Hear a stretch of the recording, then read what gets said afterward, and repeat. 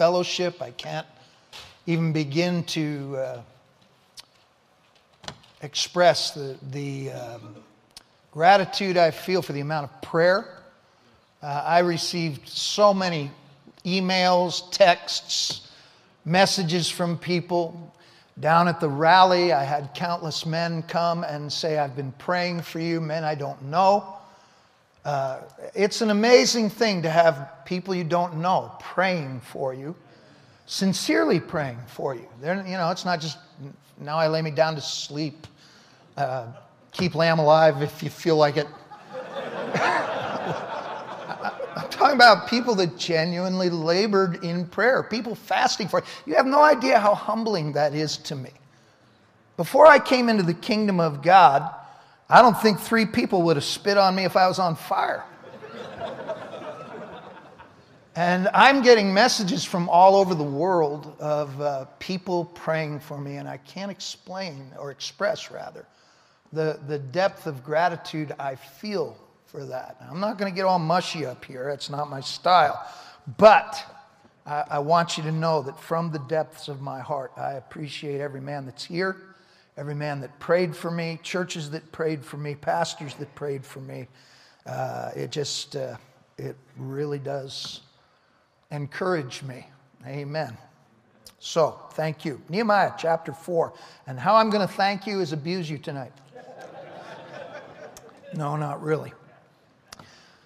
But I do want to kind of go a little bit old school here this evening. And this isn't new heavy revies, but it's a reminder, refresher course of things that we as men need constantly to bear in mind and wrap our heads around and keep ever before us. Someone has said that when it comes to work, some turn up their sleeves, others turn up their noses, and most don't turn up at all. And I want to address this. This is certainly descriptive of this generation of Americans. This generation of Americans has lost the work ethic. And this is especially true of millennials, and if that upsets you, I can't help you. I had someone come to me after I preached this in my own church, and they were upset because in his mind, millennials are hard workers. This was a new convert who just recently started to come to church. I said, what do you do? Oh, I'm not working right now.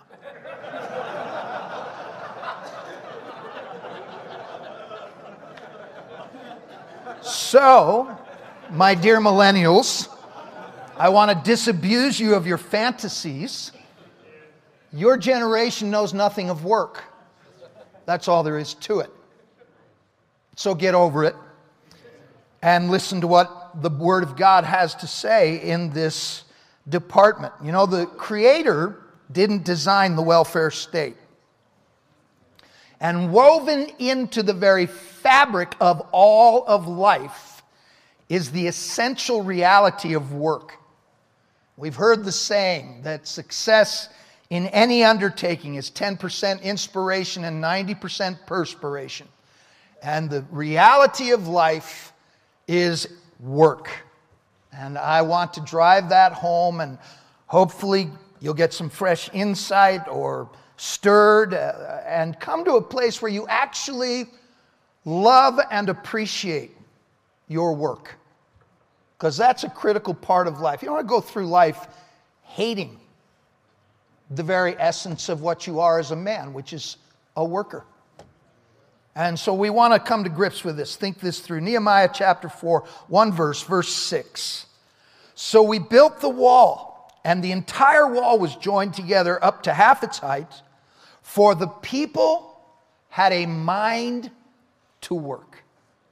Let's pray. Father, I thank you for your word. I pray that it inspires, that you by your Spirit will make the necessary adjustments in our own hearts and minds, and we will be a people that gravitate to this, that we'll be a people, God, who desire this, who recognize the incredible value and worth of our labor, and actually live with great hope because of it. I pray that your Spirit will strengthen every man in this place. If there are any that are not saved, you'll touch them with salvation. And each man here will come away with the dignity of knowing that they are laboring for greater things than their own personal agendas. I pray that you have your way in our hearts and minds this evening, in Jesus' name. And everyone said, amen. So one of the most basic components of life is work. There is nothing that exists that didn't come into existence but by work. That's the revelation of Scripture, Genesis 2, 1 and 2. Thus the heavens and the earth and all the host of them were finished, and on the seventh day God ended his work which he had done, and he rested on the seventh day from all his work which he had done. Now, the marvel of this is that God worked. We have a strange mindset about creation. God just sitting around on a throne going, stars, light, planets, whales, and just, no effort whatsoever. But that isn't how the Holy Spirit characterized what God did. This is the Holy Spirit and said it was work. And you have no idea the mental energy that had to go into creation. People work with their backs and people work with their brains. And working with your brain is every bit as exhausting as working with your back. In fact, oftentimes more exhausting. And for God to engineer all that exists was work. It was plain work, and it was so much work that at the end of 6 days, he said, I think I need a rest. I think I need to just kind of back off a little here.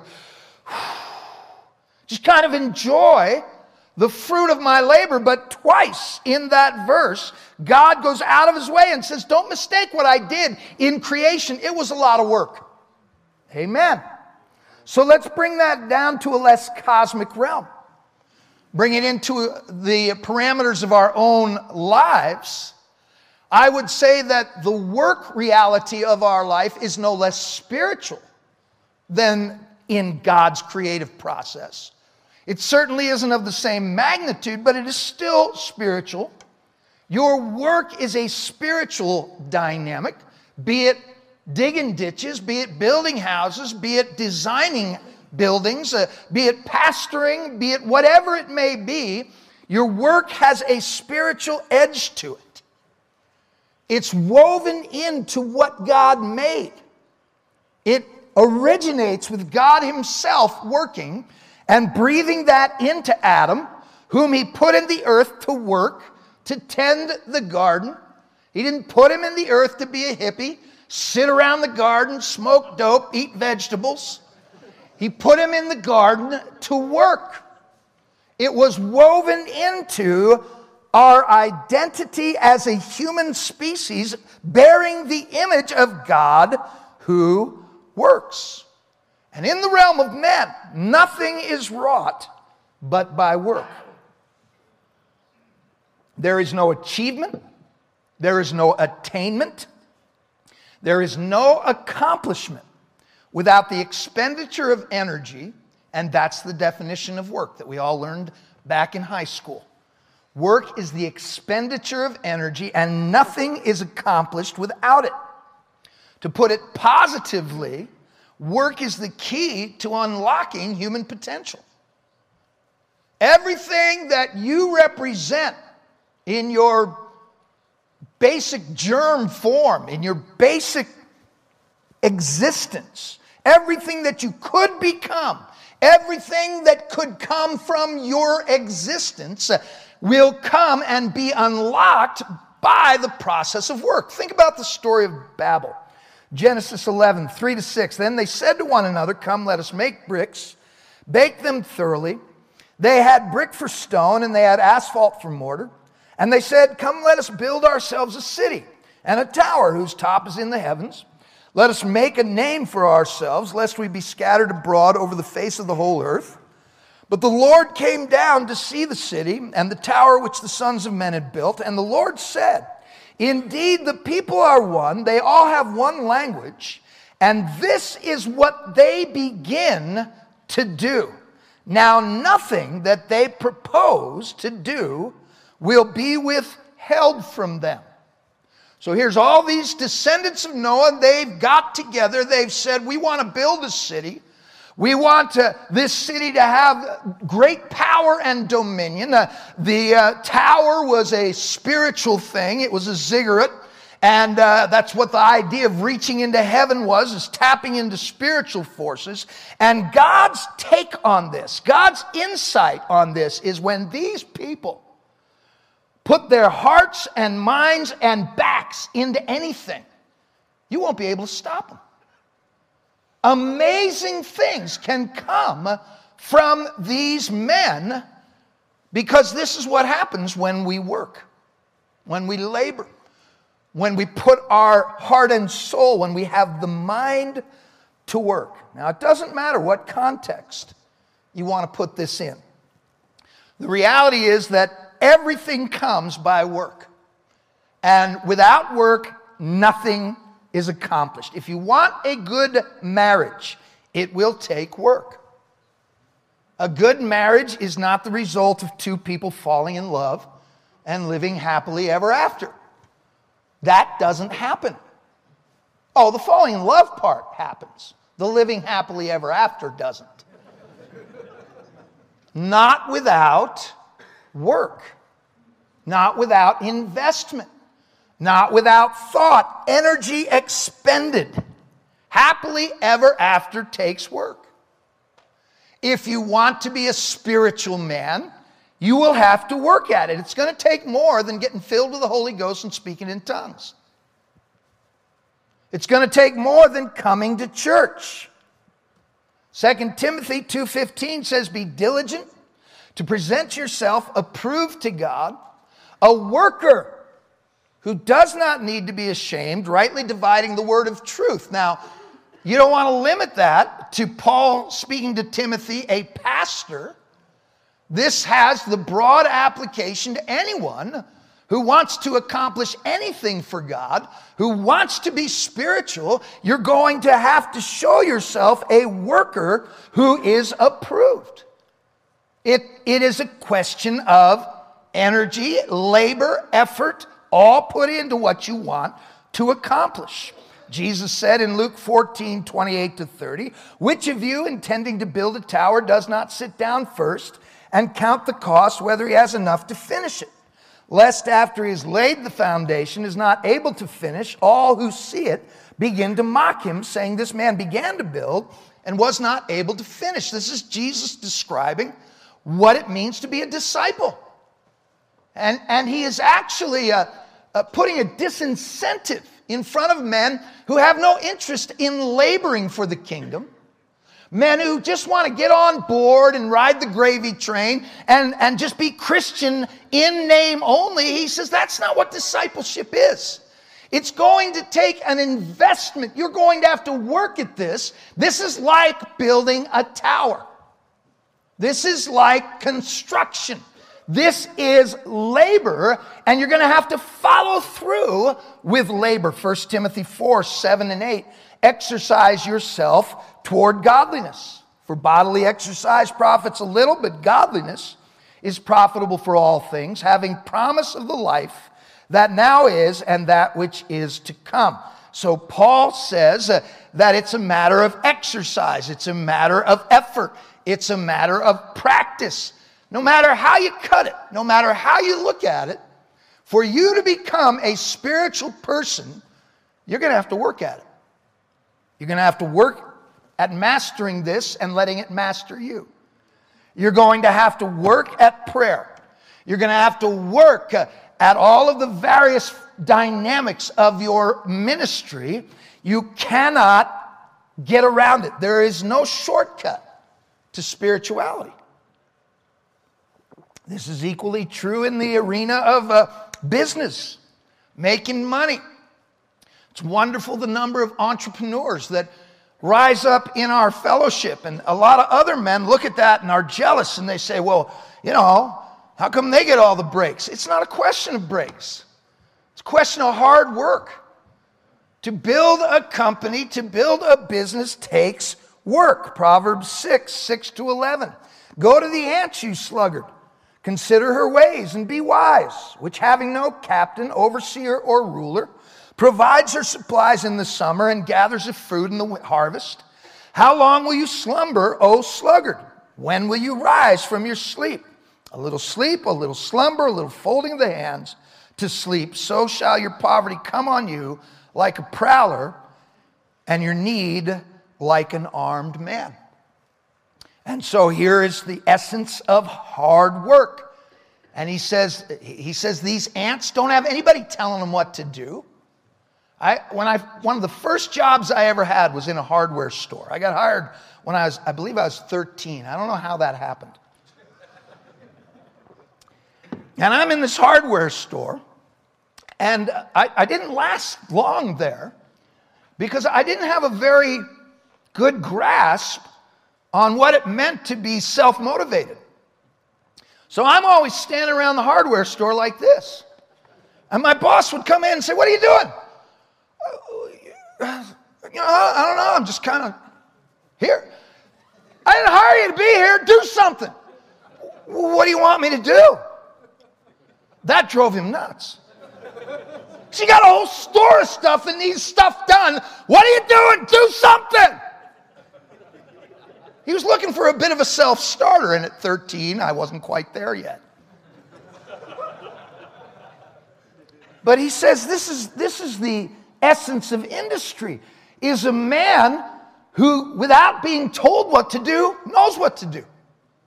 A man who sees a need, steps into it, fills the gap, is a self-starter, is a self-motivator. So that's what ants do. And they have food in the winter. And their needs are met. Why? Because they're hard workers.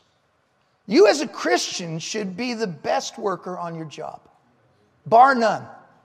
That you should be a teacher's pet if you're in school. You should be the number one producer in your company. And if you're building your own company, you already know that you have to put out far more than anybody you hire. And that's just the nature of the beast. That's where prosperity comes from. It comes from hard work. If you want a good church, if you want your church, I'm not talking about you being the pioneer pastor. I'm just talking about your church. If you want the Prescott Church to be a great church, you got to work it. It's not just a question of Pastors Mitchell working it or the staff working it. You have to work it. If you want an excellent music group, you got to work at it. If you want excellent drama, you got to work at it. You can always tell when the drama team actually worked at their creative presentation versus coming together 5 minutes before Saturday night and said, what are we going to do? I don't know. Let's put on a hat.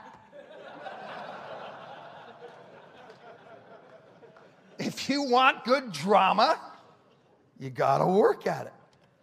You could sense just a touch of frustration as Pastor Mitchell spoke at the rally, at the men's rally there in Phoenix, and he said, I go to church every week, and I look at a lot of good people that are doing nothing. And if you were from Prescott, I hope you had ears to hear. And I know exactly what he's talking about. Good people doing nothing, standing around with their hands in their pockets. Well, what do you want me to do? This is a church. Do something. If you can't find something to do in one of our fellowship churches, you need to go be a Mormon somewhere. They could care less. Just mail in your tithe. They're good to go. In our churches, there are more opportunities to do something than anywhere on the planet.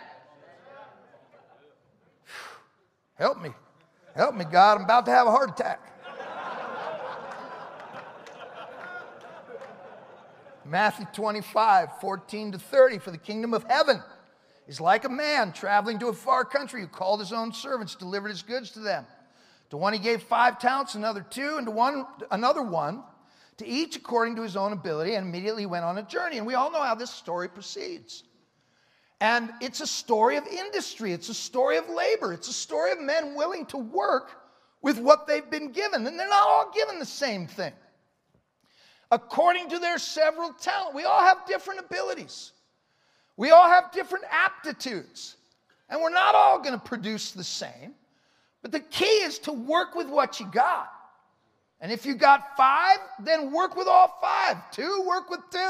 1, work with 1. And the 5 and the 2 went on and produced, but the 1 did nothing. And Jesus' response is profoundly telling. His Lord answered and said to him, "You wicked and lazy servant." That was Jesus' take on a man who wouldn't roll up his sleeves and work at it. You wicked, lazy servant. You ought to have deposited my money with the bankers, and at my coming I would have received back my own with interest. Therefore, take the talent from him, give it to him who has 10 talents. For to everyone who has, more will be given, and he will have abundance. But from him who does not have, even what he has will be taken away. And cast the unprofitable servant into outer darkness. There will be weeping and gnashing of teeth, and those are frightening words. Because Jesus wasn't just talking. He was warning. He was saying, you have the capacity to completely miss what it requires to be functioning in the kingdom of God. And that is by a refusal to embrace a mind to work. In our text, the people of Israel are presented with a huge task. And there's much opposition. But they have to rebuild the temple, and they have to rebuild the wall around Jerusalem. And God wasn't going to do this for them. And what I have found in 43 years of living for God is there's a lot that God will not do for us. Amen. He'll help us. He'll come alongside us, but he won't lift unless you're willing to lift with him. And then when it's all done, you go, wow, look what God has done, and it's great, and it's wonderful. But it never would have happened if you weren't doing some of the lifting. If you weren't involved in the process of work. Great churches come by great labor. Revival comes through great labor. Spiritual men are produced by great labor. Great families are the product of great labor. And there is no way around this. And so the people in our text are characterized by the Holy Spirit as being people who had a mind to work. The Amplified has it for people had a heart and mind to work. The NLT says for the people had worked with enthusiasm. So we're talking about something in them that wanted to do this. And that's really what I'm after this evening. We can talk about work academically. We can talk about it philosophically. We can say, well, work, yeah, we understand how important work is, but I hate it. Right? A lot of men go off to work every day dreading it. A lot of men really don't have an appetite for work. But I think that is really what we need to look into, is how to have an appetite, a hunger for work. Think about the aimless entitlement mindset that people have today. They don't know what they want to do. And they're just waiting, you know. Well, someday I'll figure out what I want to do. What, when you're 40? You're still living in mama's basement? And you still don't know what you want to do with your life? I can't figure it out. Well, get to work. Right? But this is a generation doesn't think this way. Work for us is a 4-letter word. Consumerism is far more important to this generation than productivity. We just don't want to work for it. We think we should have all the stuff that somebody else has. Here's some guy who's worked his whole life, built a fortune, has a nice home, drives a nice car, has a lot of nice things, and some 20-year-old pipsqueak says, you should give me that. I should have that. That's the way people think today. I should have that. The rich should give us what they've created for themselves. That's called socialism. And most millennials today favor socialism. Why? Because they don't want to have to work for what everyone else had to work for. I am not interested in supporting your lazy butt. I am a firm believer in Paul's doctrine. If he don't work, he don't eat. Did you know that was in the Bible? Proverbs 13:4 says, lazy people want much but get little. Those who work hard will prosper. The average person today views work as an interruption of what they'd rather be doing. How many bumper stickers have you seen? I'd rather be fill in the blank. I'd rather be fishing. I'd rather be dancing the polka. I'd rather be mating with a penguin. God only knows.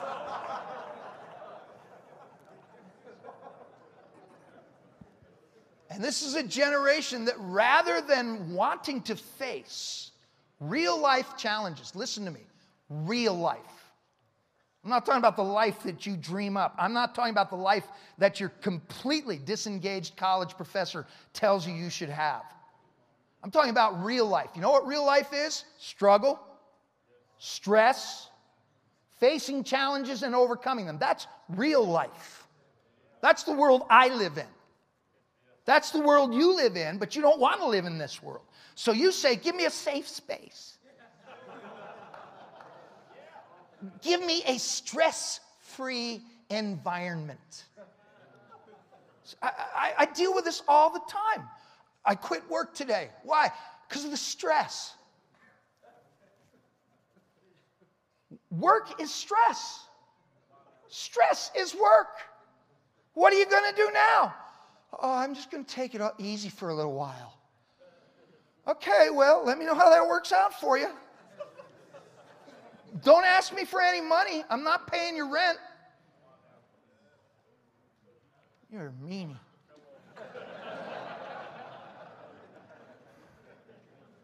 So we have a generation of baby daddies instead of husbands.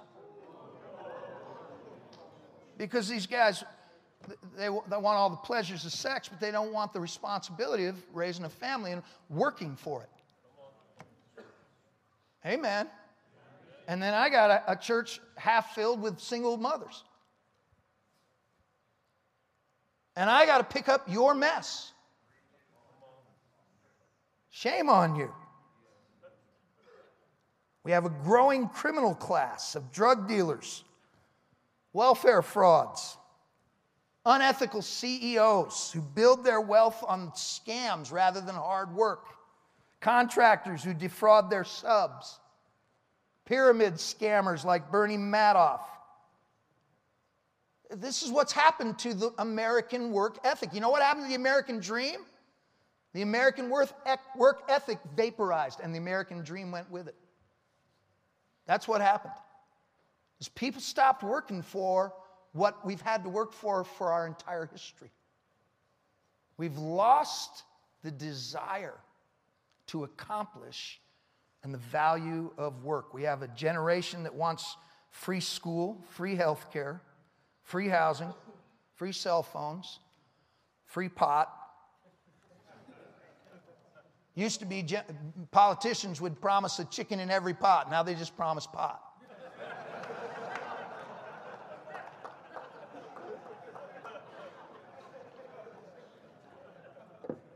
We have a generation that wants to make a living at video games. I run into this all the time. What are you going to do with your life? Oh, I'm going to play video games. I'm going to become a champ. I'm going to become the world's greatest Halo player. What the heck's a Halo player? Oh man, I'm a champ. I go online, they all know me. No, they don't. They know a little cartoon character that's running around blasting people, and they have no idea who you are. Yeah, but one day they'll know me. It doesn't work this way. I'm going to be a champ at World Poker. You are living on Fantasy Island, man. This isn't how people make a living. You don't go on YouTube and sell a gazillion. You work. But this generation has no idea what this all means. There's a couple things that are implied by this statement that they had a mind to work. The first, I believe, is vision. For work to be meaningful, you have to have vision. Because ultimately, a mind to work is fueled by the possibilities of labor. What can be accomplished? What can be attained? At its basest level, it's a matter of if I work, I have food on my table, a roof over my head. But it's the food on the table and the roof over your head that compels you to work. If you didn't want either one of those, you wouldn't work, right? It's the vision for what can be attained by hard work. And as you grow and as you develop a taste for work and a taste for the challenge, then your vision can grow accordingly. And so as you develop as a young man, you begin to want to accomplish things. Maybe you want to be a virtuoso musician. Maybe you want to be a great athlete. Maybe you want to have a career in a certain field, and you begin to pursue this. As a Christian, your heart longs for actually overcoming the world, the flesh, and the devil. You want to become a holy person. You want to become a person full of the Holy Spirit, close relationship with God. And as your mind begins to be filled with the possibilities, the things that you really want, that's what begins to fuel your drive.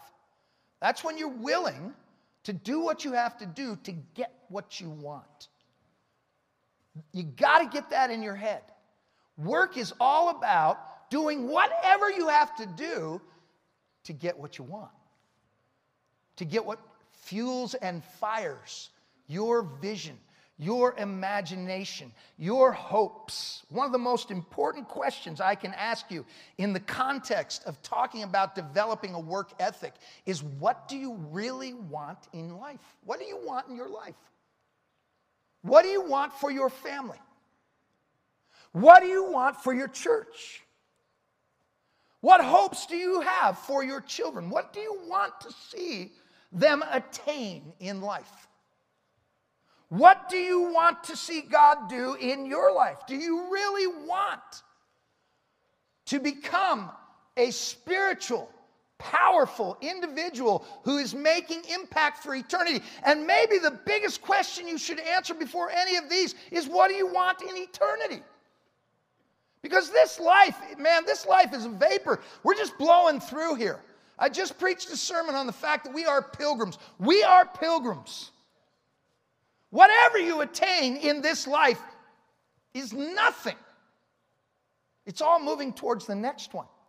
And this is why Jesus kept saying things like, well, if you really want treasure, lay it up in heaven.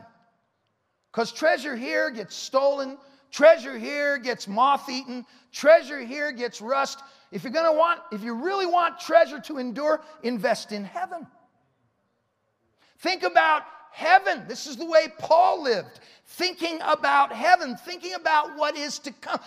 The most important question that I can ask you is, what do you want when you stand before Jesus?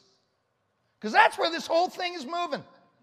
Do you want him to say, well done, good and faithful servant, come right over here, take a look at the house we got for you? Or do you want Jesus to say, yeah, we got a ghetto over here. You loved the ghetto when you were on earth, and apparently you're happy with that, so that's what you get in eternity. Yeah, over here. This is your, it's a refrigerator box, yeah. That's all you get. That's all you sent. That's all we could work with. I'm not just talking about money. I'm talking about your whole life. What is your life about? How's it going to feel when you stand before Jesus and he said, what'd you bring me? Because the only thing he's interested in is souls, right? He doesn't care about, your haircut or your fashions or anything. What'd you bring me? How many souls did you win? None.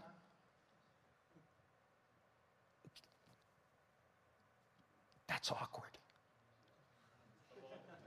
That's a new definition of awkward. What'd you bring me? Nothing. You didn't win one soul? No. Did you go on any outreaches? No. Invasion teams? No. Did you get involved in anything? No. I was one of those good people. I was in church every Sunday doing nothing.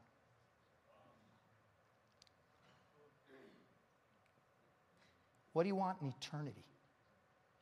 That's the most profound question you'll ever answer. What do you want? Do you want to look into Jesus' eye and hear, well done, good and faithful servant, well done? Notice the emphasis on done. What'd you do? Well done. Talking about work, beloved. What do you want? Because the answer to that question, what do you want,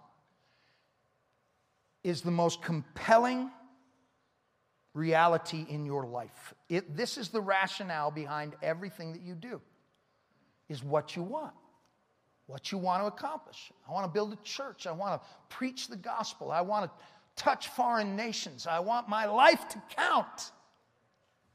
I want to do something for God.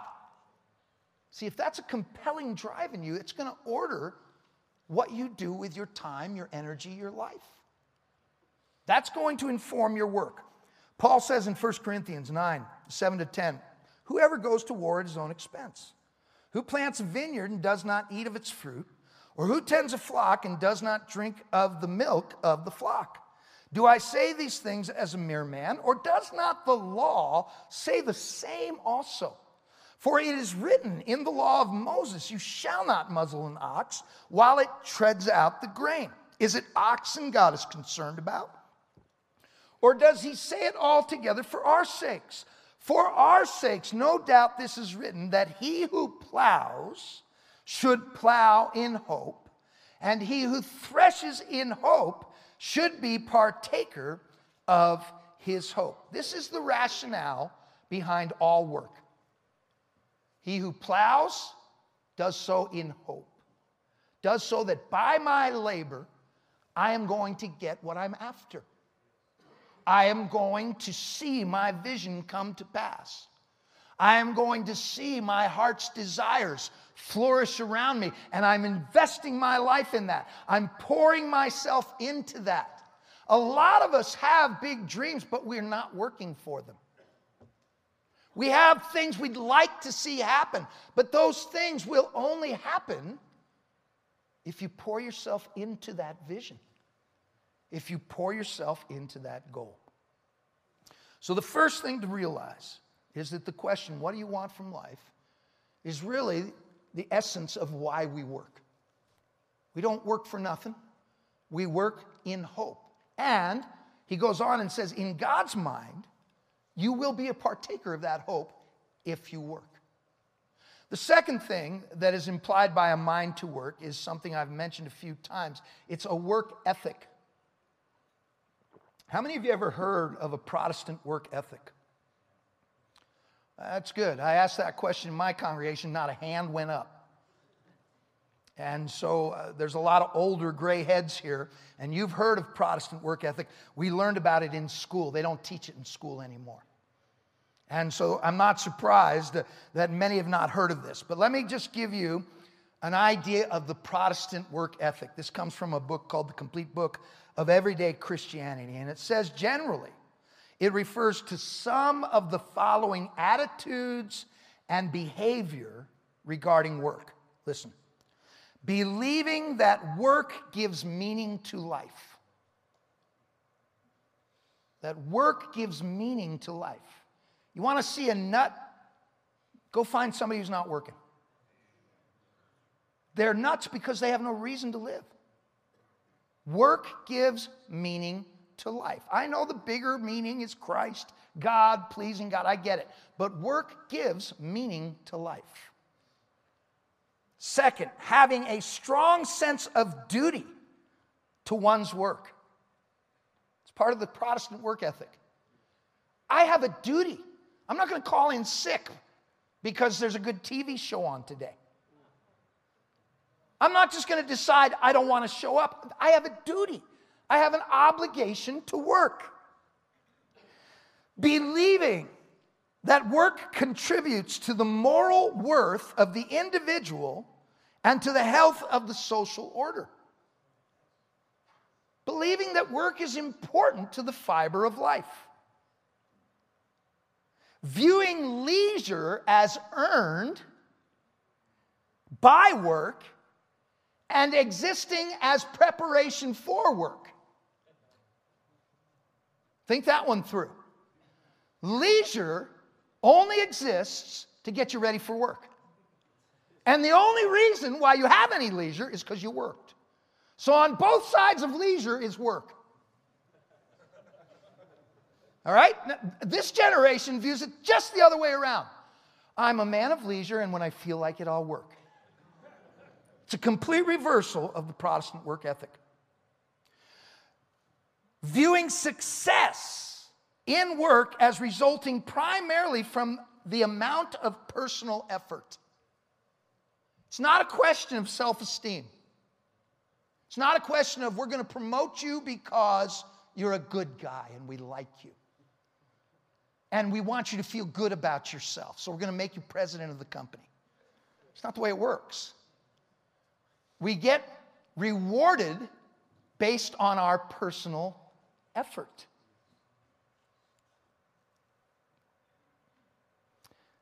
Viewing wealth that accrues from work as a sign of God's favor.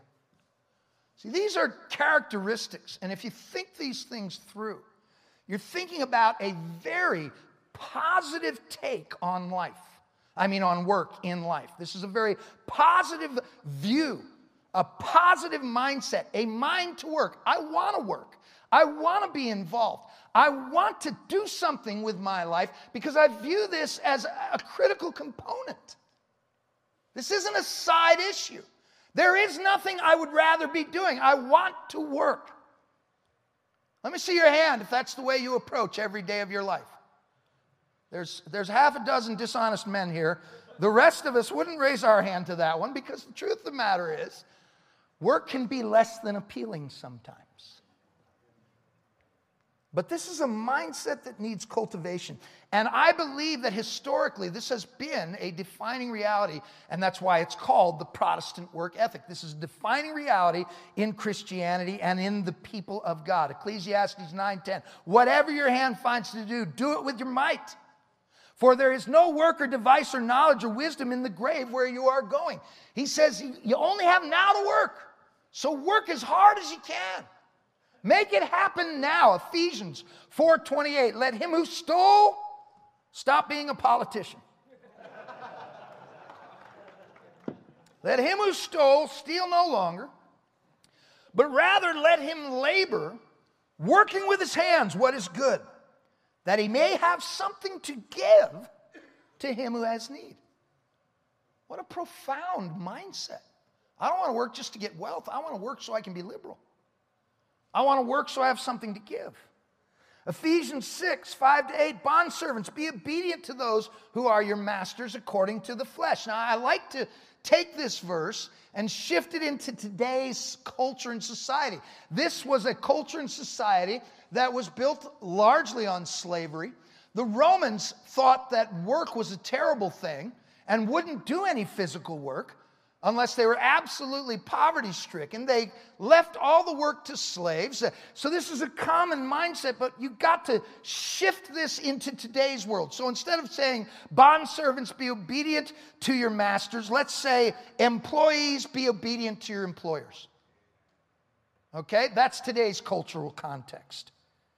Be obedient to your employers according to the flesh, with fear and trembling, in sincerity of heart, as to Christ. That's how you approach your job. I'm working for Jesus. I want to give him the best job, the best work that I can possibly give him. Not with eye service as men pleasers, but as bondservants of Christ, doing the will of God from the heart. Having this inner work ethic. With goodwill, doing service as to the Lord and not to men. Knowing that whatever good anyone does, he will receive the same from the Lord, whether he is slave or free. That God is our employer. We're ultimately working for him. And we have this confidence that if I sow and work with hope, I will be the partaker of that hope. I'm going to gain by this effort. 2 Thessalonians already quoted it.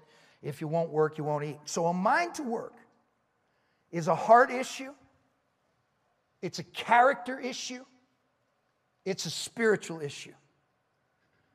There are no freeloaders in the kingdom of God. If you take nothing else from this sermon this evening, take that. There are no freeloaders in the kingdom of God. You don't coast. You don't coast. You're not a good person doing nothing. You don't coast. Apply that to your life right now. I want to end with this idea, this simple observation. According to our text, it was the mind to work that produced the wall. So we built, and the entire wall was joined together up to half its height, which would have been about 7-8 feet. It was joined together. In other words, we finished it all the way around the city because the people had a mind to work. In the end, work will never go unrewarded. There are times when you're working that you don't feel that your labors are appreciated. There are times when you feel that you're bypassed in promotion. There are times that you feel like you're giving it everything you've got and it's not coming together, it's not producing. This can be in any context you want to put it. Marriage, spirituality, ministry, church planting, the business world, whatever context, there will always be times when you feel like I am giving it 100% and I'm not getting anything for it. And that can be a very frustrating thing to have to deal with it. But that's when your brain has to get a little bigger. And you have to understand that work will always pay out in the end. It may not pay out right now. Jacob worked for Laban, and Laban screwed him every chance he got. But at the end, who walked away with all the cattle? Who walked away with the daughters? Who walked away with everything? Jacob won. And that's a whole nother sermon, because Jacob was a creep. How come he kept winning? That's another sermon. But at the end of the day, Jacob worked. And he knew how to work. And he knew how to go for what he wanted and get it. And that's what you're going to have to do. You have to recognize that work always rewards the worker. Proverbs 20:13, do not love sleep lest you come to poverty. Open your eyes and you will be satisfied with bread. Proverbs 21:5, the plans of the diligent lead surely to plenty. Proverbs 22:29, do you see the man who excels in his work? He will stand before kings. He will not stand before unknown men. Proverbs 28:19, he who tills his land will have plenty of bread. This is a principle that is woven into creation. God worked, if you will allow me to say this, God worked because he had a vision for what he wanted to accomplish. He had a vision for what he wanted to create. And when it all was said and done, he sat back and he said, yeah, that's what I had in mind. It is good. It is good. It is very good. I believe that if you will embrace work with your heart, whatever you're doing, whatever your hand finds to do, you will come to the close of that chapter at least, saying, it is good. I've been rewarded for my labor. So, what do you want? What do you want? What do you really want? Let's get honest. What do you really want? You're going to have to work for it. Amen. I want every head bowed, every eye closed.